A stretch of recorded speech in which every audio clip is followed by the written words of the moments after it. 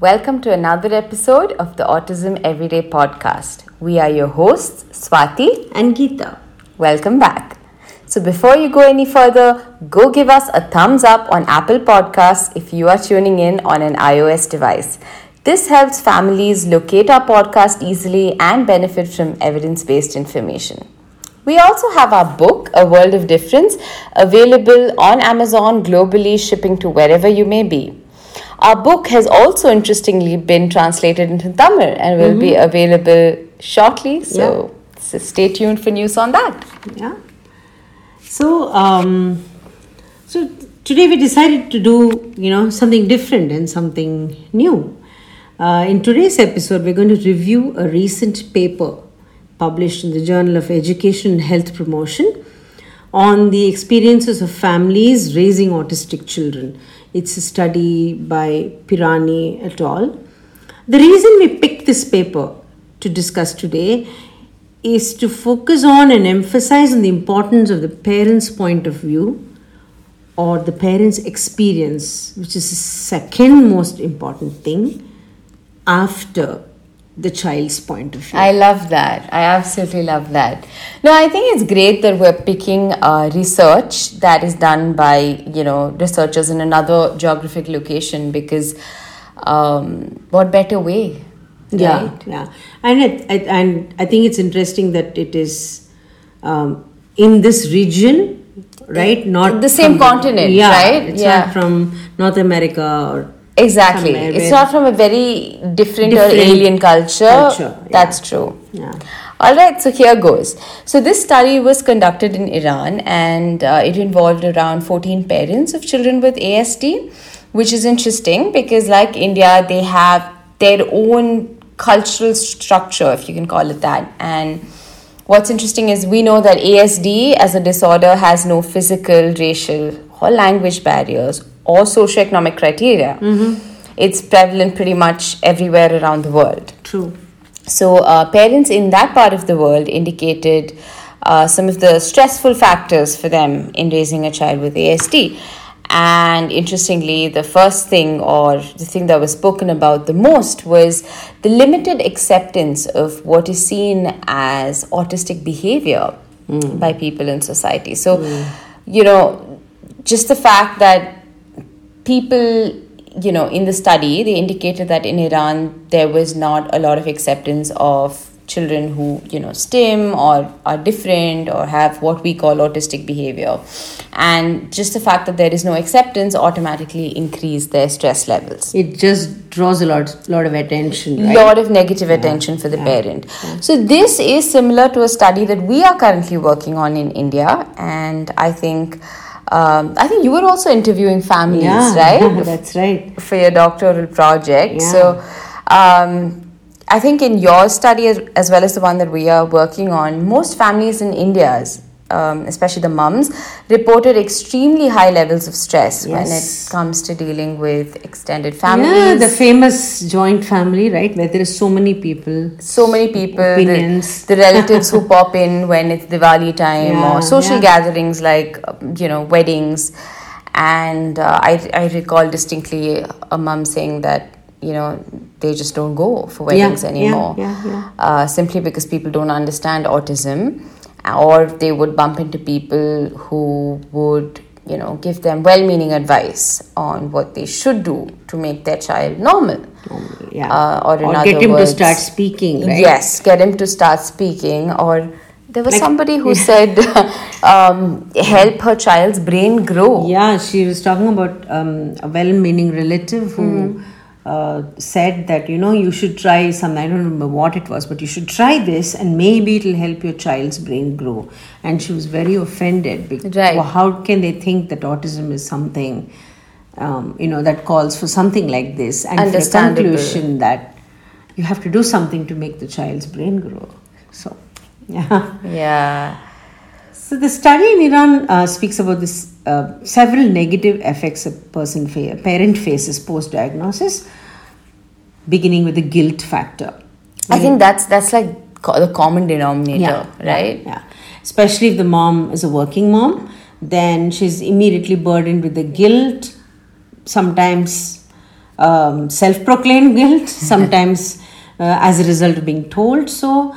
Working moms end up quitting their job and staying at home to take care of the child.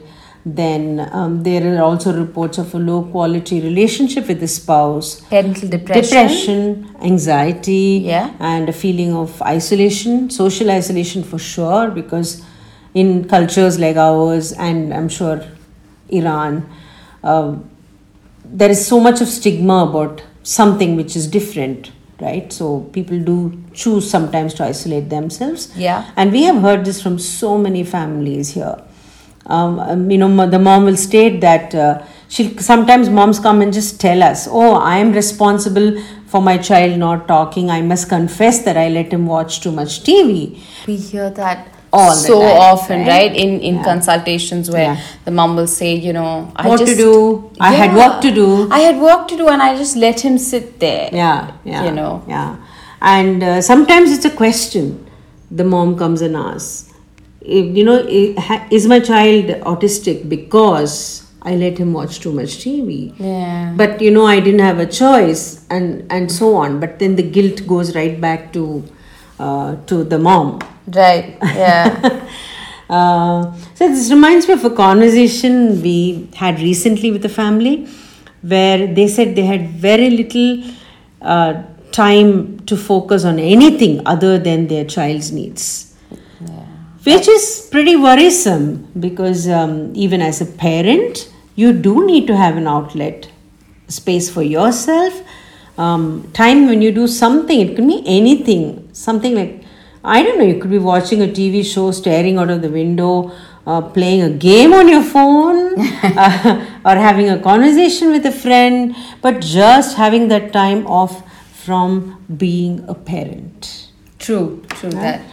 And it makes me think that just because you're a parent, it does not mean that you have given up on every other aspect of your life, or just losing your identity of who you are, apart from just being a parent. True, very true. And the paper also discusses the parents' experience with schooling. Every parent aspired to send their child to school, pretty much like we do in India. But parents report struggling with frequent calls from the school complaining about the child's behavior. He's hyperactive, he's disturbing the other children, or even that other families are threatening to withdraw their kids from the school if the child with autism remains on the rolls of the school, because other parents perceive that their kids would learn some of the sensory behaviors or the stimming behaviors that this child exhibited, and so on. All too familiar, isn't it? Yeah, it's disturbingly familiar. We've heard of this, we've seen this, we deal with this all the time. Yeah. And it's sad when you know that it is happening everywhere. Right? So the other thing that the study speaks about is the financial burden, which is felt more so in Asian countries than the West. Because here the financial costs are borne by the family entirely and there is no state funding. Yes. So the study states that the average, like the cost of intervention and the care for these children is around 70% of an average office holder's take-home salary. That doesn't leave a lot for other things. It doesn't leave a lot. Yeah.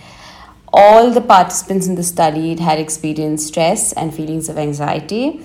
And some of them even believe that they cannot be happy anymore due to the fact that their child has autism.